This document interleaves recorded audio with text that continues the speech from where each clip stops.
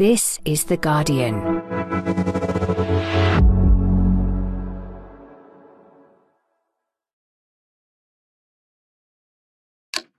The government is this week locked in a high-stakes legal battle with the official COVID inquiry over whether it has to disclose Boris Johnson's WhatsApp messages and diaries in full. Rishi Sunak is holding firm. We want to make sure that whatever lessons there are to be learned are learned, and we do that in a spirit of transparency and candour. But his opponents are gunning for him. I think the Prime Minister looks really slippery today. One minute the government says that the messages they have are immaterial. The next minute they're saying they don't exist. Well, which is it? Where does the political infighting leave the bereaved families who lost loved ones to COVID? I'm Gaby Hinsliff, in for John Harris, and you're listening to Politics Weekly UK for The Guardian.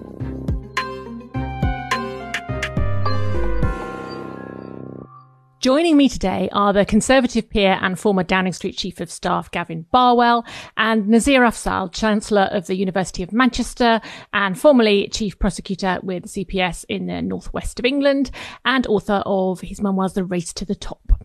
Hello both. Good day to you. Afternoon, Gabby. Now, before we talk about the week's big stories, we've had weeks now of apocalyptic warnings of the impact that AI could have on us all and on our jobs. Can you imagine a day when AI will do your job entirely? Gavin, do you think the Maybot could ever have been replaced by a real robot? Would that be going too far? I think Theresa is irreplaceable.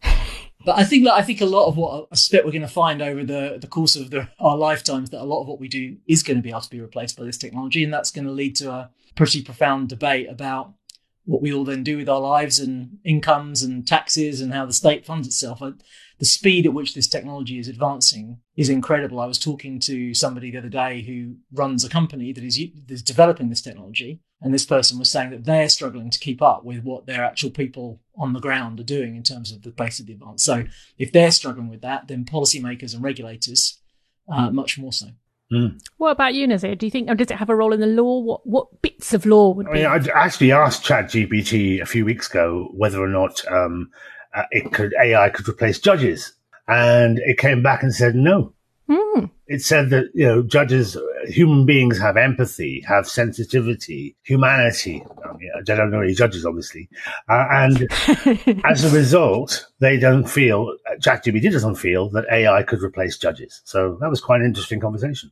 It might just be lulling us into a false sense of security. That's what you would say if you wanted to take over the world. Today, we'll be talking about the COVID inquiry, currently engulfed in Tory political infighting. Will it deliver what bereaved families want? And secondly, new research shows millennials are the first generation not to become more conservative as they age. But they don't necessarily look like typical Labour voters of old either. So what do the major political parties have to offer? But first, we're going to deal with the COVID inquiry. We are recording this at midday on Wednesday, a day before the deadline set in theory anyway by the inquiry's chair, Lady Hallett, for the Cabinet Office to hand over unredacted notes made by Boris Johnson during the pandemic and WhatsApp messages between him and up to 40 other ministers and officials, or else face criminal sanctions. There's been confusion about where some of this material even is, with Johnson saying he's handed everything to government lawyers and the Cabinet Office saying it may not have access to everything. But what's clear is that government is digging its heels in, insisting that some of this material is private and personal with no bearing on COVID decisions. But Lady Hallett seemingly wants to make up her own mind about what is and isn't relevant. With the Johnson camp screaming, stitch up, all the old feuds within the Conservative Party are resurfacing. But I was thinking the other week, if you lost your mum to COVID, seeing the inquiry descend into yet another episode of Tory psychodrama must be infuriating. Weren't the people we lost to COVID meant to be at the heart of all this? It's a strange kind of weariness to the public debate about the inquiry too, as if lots of people would rather move on and forget. So we wanted to start today by reminding ourselves why this inquiry matters. Nazir, your older brother died of COVID in 2020. Can you tell us a little bit about the circumstances in which he died and what you hope the inquiry will achieve for families like yours?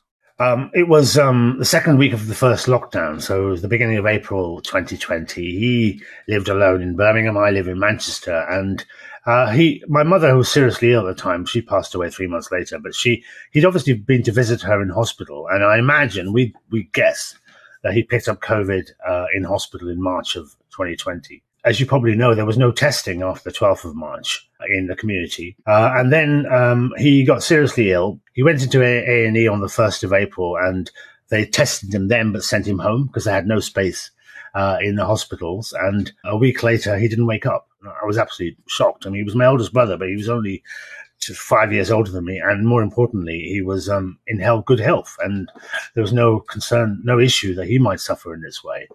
I looked up the law, which is what you should do. And it didn't prevent me from going down to where he was, arranged an undertaker for him, Gabby. And the undertaker, because he died at home, wouldn't come into the house and gave me and my other brothers a body bag. And so we went upstairs and put him in the body bag and carried him down the stairs and put him onto the trolley that the undertaker had outside. This was the middle of the afternoon, and the undertaker was in tears because it was the 14th body he picked up from home that day, and he normally picks up one a day. Gosh. And my mother, who I just mentioned was seriously ill, she was on an oxygen tank. She wanted one last look at her son. And so I unzipped the body bag so she could see his face. And then I went back to Manchester. By the way, we were all PPE'd and everything. Went back to Manchester, and I couldn't go to his funeral because we all know the rules were a maximum of 6. When the rest of my family did, and they were told after 29 minutes and 30 seconds they had to leave because the next family had to bury theirs. Once I'd been through that process, and I think I say it 3 years on, I still don't think we've mourned that loss. And my mother passed away 3 months later, not from COVID, but I think from a broken heart. She'd lost her eldest son, and I've no doubt whatsoever that she just lost the will to live.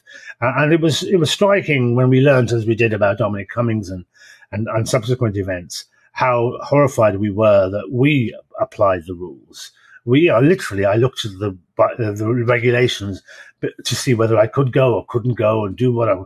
And yet others, were simply going through it like a coach and horses. And I think it's important. I then met with loads of COVID families, and they were all, virtually, and they're all of the same view that we were not listened to. We didn't have a voice, and we were calling for this inquiry. And obviously we were desperately pleased when finally Lady Hallett was appointed, because we thought, here's the time we will get the answers to some of the questions that we have. What sort of man was your brother? He was a Home Office interpreter, wasn't he? Oh, he's phenomenal. I mean, he was, my family are from the northwest frontier of Pakistan, and he's a Pathan. We're Pathans.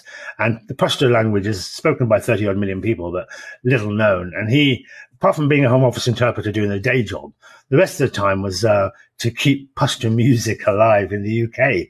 He was highly regarded. And the other thing, Gabby, is I didn't know how loved he was until after he'd passed. Yeah. I think another thing we lost, and perhaps we haven't talked about much, is that we've lost a generation of leaders. Our elders, and particularly, I'm talking about minority communities, we sort of look up to our elders in a way that perhaps others don't. And we lost them in just one go. Because we also know that COVID exposed a lot of health inequalities. And people from minority communities, you remember how many doctors and nurses were dying from minority communities in the early stages, and how many bus drivers and everybody else. Another area we weren't really familiar with. Why is it something in our genes that means that we were more accessible to COVID? And again, we hope the inquiry will find that out. And so there's so many questions that we would want to answer. And how do you feel about the tug of war we've seen over the last few days between government and the inquiry? Is this just part of the expected kind of to and fro before an inquiry starts, or? No, I don't think so. I'm not, because obviously I've been party to loads of inquiries, Bloody Sunday and you name it, over the years. And once you appoint the inquiry head and set the terms of reference, you let them get on with it. Historically, when people are reluctant to hand information over, it's because they're worried about what the information says. Indeed. And all it's doing is it's feeding this view that there's stuff that we should know that we weren't told. Now, this inquiry obviously is chaired by retired Judge Baroness Hallett, with a remit to examine the government's response to and the impact of the pandemic. And it was set up after pressure from, among others, the group COVID-19 Bereaved Families for Justice. Here's Lady Hallett in October last year, marking the opening of the inquiry. Millions of people suffered loss, including the loss of friends and family members, the loss of good health, both mental and physical, economic loss, the loss of educational opportunities, and the loss of social interaction. Those who were bereaved lost the most. They lost loved ones and the ability to mourn properly. The first section is on preparedness for a pandemic before COVID-19 broke out, and that starts hearing evidence this month. That bit may obviously be awkward for Jeremy Hunt, who was Health Secretary in the run-up to the pandemic. But it starts hearing from witnesses on government decision-making this October, and that's probably the trickiest bit for those still in government, including Rishi Sunak, who obviously was Chancellor during the pandemic, Michael Gove, who was one of the key COVID decision-making quad, as well as for Johnson. But hearings don't finish until summer 2026, well after the next election, vaccines and COVID procurement among the last things to be examined. The inquiry has court-style powers to compel witnesses to testify and seek disclosure, what it's now using. It can fine or jail those who don't cooperate with it as a last resort. Gavin, why is the Cabinet Office resisting so hard here? Is there a principle at stake beyond not wanting to be embarrassed? There are reasons, but they're not good ones, in my opinion. The phrase you just used there, about this may be awkward for particular members of the government, I mean, that's not the point. I had to give evidence to the Grenfell inquiry. Mm. It was a painful experience going through the decisions that I've made, all the paperwork. I hadn't got everything right. But it's not about me, and it's not about the ministers that were making these decisions in the inquiry. The reason you hold these inquiries is because something has gone very badly wrong, and people want to get to the truth of what happened, hopefully in the spirit not of holding people to blame, but learning lessons and make sure that next time, because there will be a next time, we get it right. Now, so what governments generally don't like is they don't like the private arguments within government before the government comes to what's called a collective decision exposed. So if you think back to the Brexit rows when Parliament was doing these humble addresses, making the government publish its private legal views and things of that nature, government hates that being exposed because it worries that if people know that even the private internal discussion is going to become public, then it will have a chilling effect on that discussion in future. And generally, that's a good argument. But occasionally, something really bad happens. And we've just heard the Nazir's traumatic story of his family, which sadly is not unique, but is mirrored all over the country. And that, in my opinion, trumps those arguments and says that in this occasion, there are special reasons why we need to get to the truth. You know, I think that the government is in danger of getting itself into a terrible position where people will lose faith in the inquiry, or the people running the inquiry will say, well, if you're not prepared to let us see the material, we're not prepared to do the job. Do you think it's odd? I mean, we're told that Number 10 says there's been no formal conversation between Sunak and Johnson until there was one scheduled for this week, which I think has now been put off, about how they were going to handle the inquiry, which seems odd given, you know, both of their pivotal roles in it. Do you think this has been complicated by the sort of fraught relationships between the two regimes? There's both an issue about who owns this material. So with Johnson's diary, the government owns that. With his private notebooks, they're his property. So there's a question of who is the right person to ask to release it. And there's then the arguments about whether or not legally it needs to be released or not, which you touched on in your question. But I'm sure the difficult personal relationships are playing a factor here. But anyone listening to this who, like Nazir, has lost someone will literally have zero interest in that psychodrama. I mean, like, it's irrelevant. Get over it. The job here is to get to the truth. Nazir, as a lawyer, you're very familiar, obviously, with arguments over disclosure in court. Does government even have a legal basis to resist here? I mean, it's set up the inquiry with the powers it has. Seems odd to me that, you know, to turn around now and say, but we don't want you to use them. Well, I mean, Lady Howard's made it very clear that she expects them to be provided to her because she has the legal basis to be able to do that. Lady Howard's on sound ground. It's for her to determine and for the inquiry to determine whether something's relevant and whether something should be taken account of. And that she can't do that unless she sees it. Have you ever come across her in your professionally? What's she like? Formidable figure, but really empathetic and really sensitive, really understands. You know, it's rare. I say this about lawyers generally. We're not good people. You know, we're good process people. Most lawyers don't know how to talk to another human being, you know, and I think, but she does. And that's the thing. She's a people's person who really understands how people behave and what people think and listens. But she's a formidable lawyer. We were really pleased at her appointment. But as I say, we're questioning a lot now. Given the shenanigans over the last few days. All of this obviously means digging over things the current government would perhaps rather people forgot, Partygate obviously, Barnard Castle, but also decisions in which Sunak was personally involved, like the Eat Out to Help Out scheme, pushing people into restaurants, which may or may not have helped the virus get going again, and the Treasury's fabled resistance to lockdowns. If you were advising Sunak now, Gavin, which areas would you be most concerned about, or which areas would you be devoting most preparation to? I think if you look at the government as a whole, I think that the biggest vulnerability is in the autumn of 2020. If you're talking about politicians, and again, I just stress, I suspect Nazir and others like him listening to this are not so worried about the reputation of individual politicians. They just want to know what happened. But I think my view would be that in the spring of 2020, the whole system failed. The advice to ministers wasn't great. The whole system was caught out. Whereas in the autumn of 2020, the government was given advice and didn't follow it. So that's where I think the biggest vulnerability is. And then I think as you go into 2021, the government did do a very good job on vaccine rollout. And I suspect, I'm not an expert, but I suspect that Johnson's decisions in July 21 and Christmas 21 not to lock down were broadly vindicated by what then happened. From a public point of view, obviously the question is, if they're trying so hard not to disclose Boris Johnson's diaries, what on earth might be in there? A spokesman for Boris Johnson, I should say, stresses that, and I quote, Mr. Johnson has no objection to disclosing material to the inquiry. He has done so and continues to do so. The decision to challenge the inquiry's position on redactions is for the Cabinet Office. But this is what Johnson himself said when cornered at an airport in the US by a Sky TV reporter.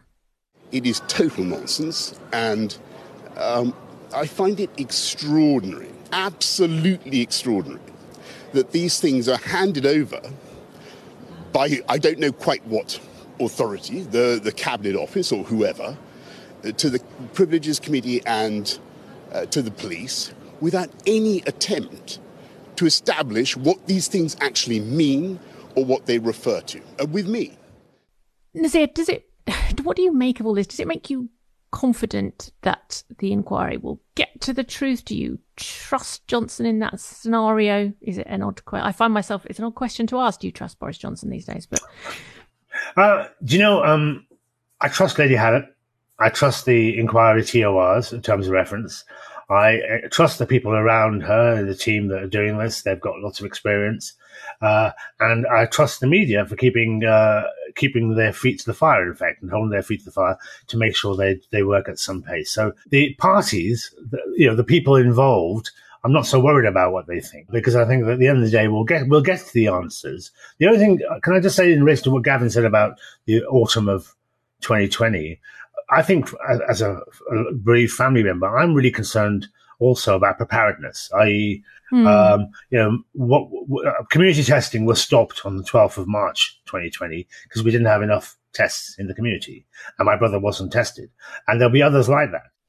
How much anger do you think for the general public there still is around all this? I mean, for many people, the pandemic is maybe a painful time. They're not keen to revisit. There's a sense that some people would like to just move on and forget and put it all behind them. What kind of feelings do you think the inquiry evokes among the public at large, Nazir? It's obviously going to stir up some difficult memories for lots of people. We will have another one of these. There is no doubt in anybody's mind that there will be another global pandemic, whatever form it takes, we don't know. There'll certainly be global crises, and we need to have confidence that whatever the government, our government and global governments do is the right thing and done in a timely way and ensures that we are kept safe. And that is what this inquiry is most about. Yeah, it's looking back, but it's looking forward. Well, at the end of the day, we want to ensure that our children or our children's children are going to be safe.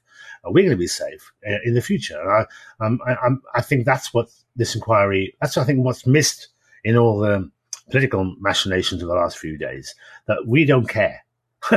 We don't care how you communicated and what you communicated with and what time you give it up.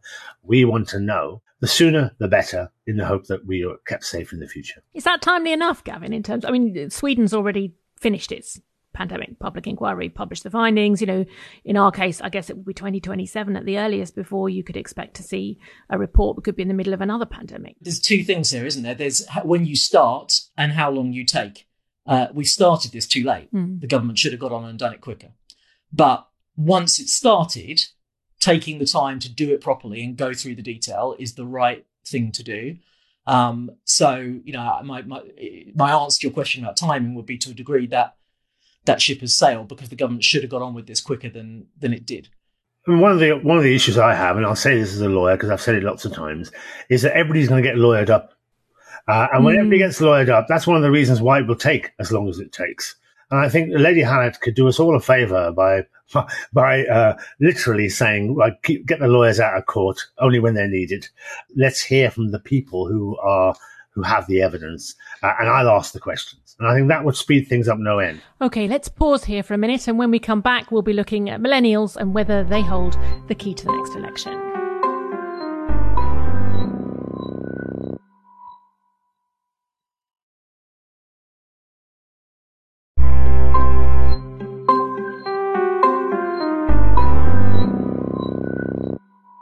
Welcome back. Now, new research from the centre-right think tank Onward this week has shown that millennials, that's those who are now aged between around 26 and their early 40s, are the first generation not to turn more conservative as they get older. Traditionally, the young lean left, and then that changes as they get closer to middle age. But seemingly that's not happening with this generation who were born somewhere between the 80s and the millennium. Gavin, why do we think this is? Lots of Tories, I suppose, would say it's that millennials haven't been able to build up assets they want to conserve, so they're not becoming more conservative. Is it that straightforward, do you think? Yeah, I think there's a combination of things at play. The first is the Conservative Party is pretty unpopular at the moment, so it's not surprising that there isn't a drift towards them in the way that you might have historically seen. But then I think there are some real policy issues at play here as well. When I worked for Theresa, she actually touched on this, because the 2017 election, I think, was the first moment where you could see the beginnings of this trend. And she talked about the sort of British dream that each generation would have a better life, quality of life, than the one that had gone before it. And that the combination of the crisis in our housing market, the costs of higher education, meant that that was at risk. And so I think there are very good policy reasons why younger people might feel that they haven't got a fair crack, essentially, at the moment. And the Conservative Party needs to get on and address that. Otherwise, it's going to have a very big long-term problem. You could probably add in their attitudes on Brexit and the decisions the government made in austerity in terms of where it protected things and where it cut back as part of that as well. Does that ring true to you, Nazir? Yeah, all of that. My children are in their 20s, so they are the group that we're talking about. And they are concerned about the fact they can't afford a house, whereas, my generation or generation before, that wasn't a problem or so much of a problem. Higher education, good point that's been made. I didn't pay for my degree. I didn't have tuition fees to worry about. I even got a grant. I don't know about you, Gavin, but now they're leaving university with £50,000 debt, and therefore they're actually paying more tax than anybody else, and they're worried about the ability to be able to raise the money that they might need for a deposit. They're concerned about the climate, in perhaps ways that we aren't. So the things that they are concerned about are currently not the things that they see the Conservative Party being the organisation that they have greatest confidence in.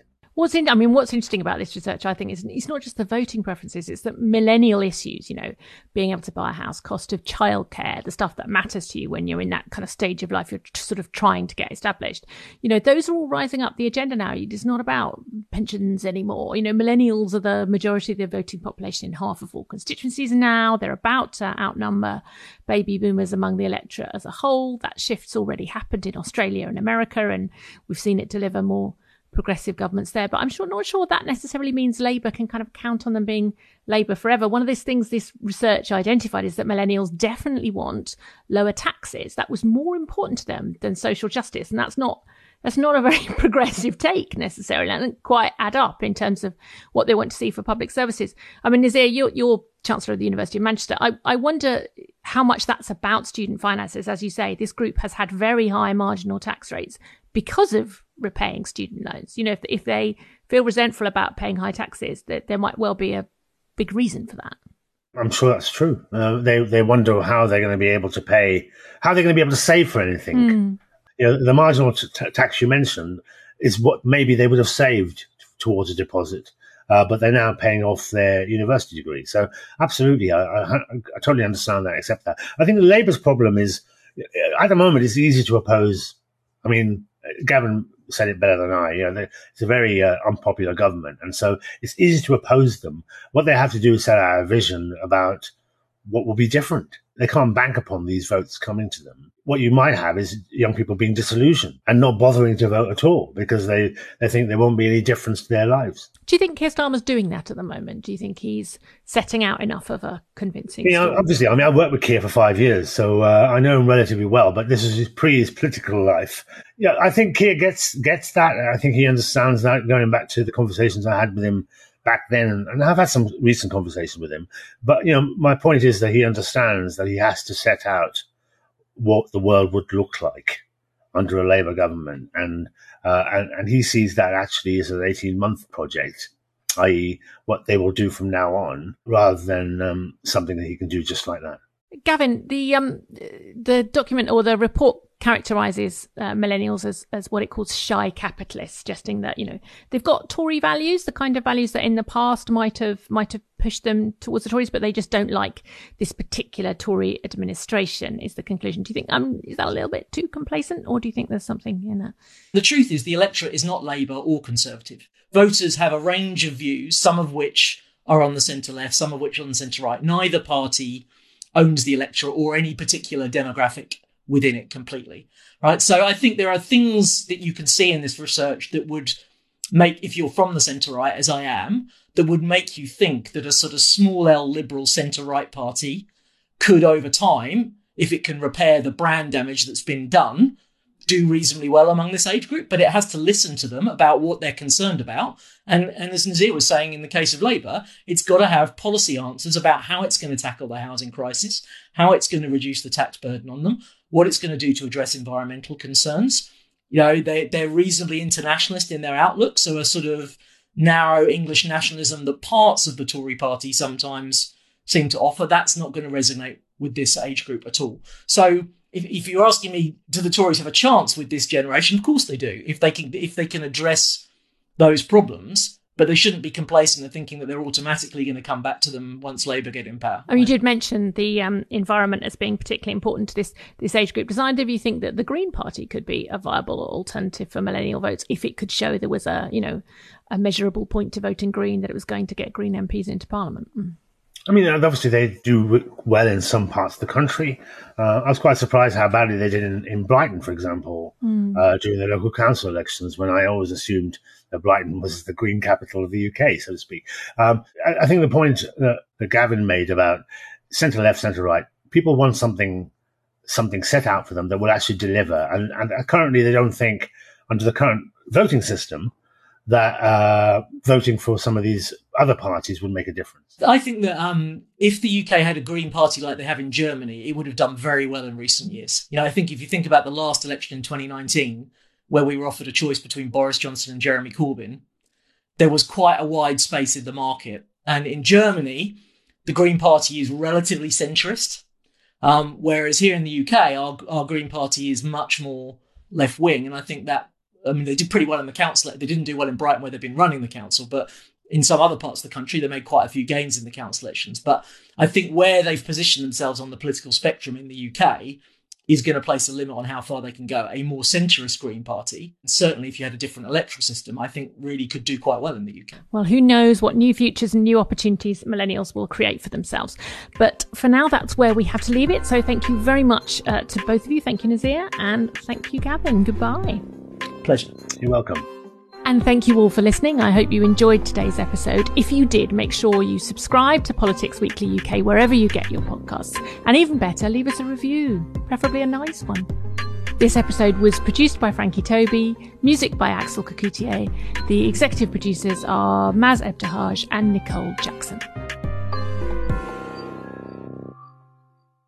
This is The Guardian.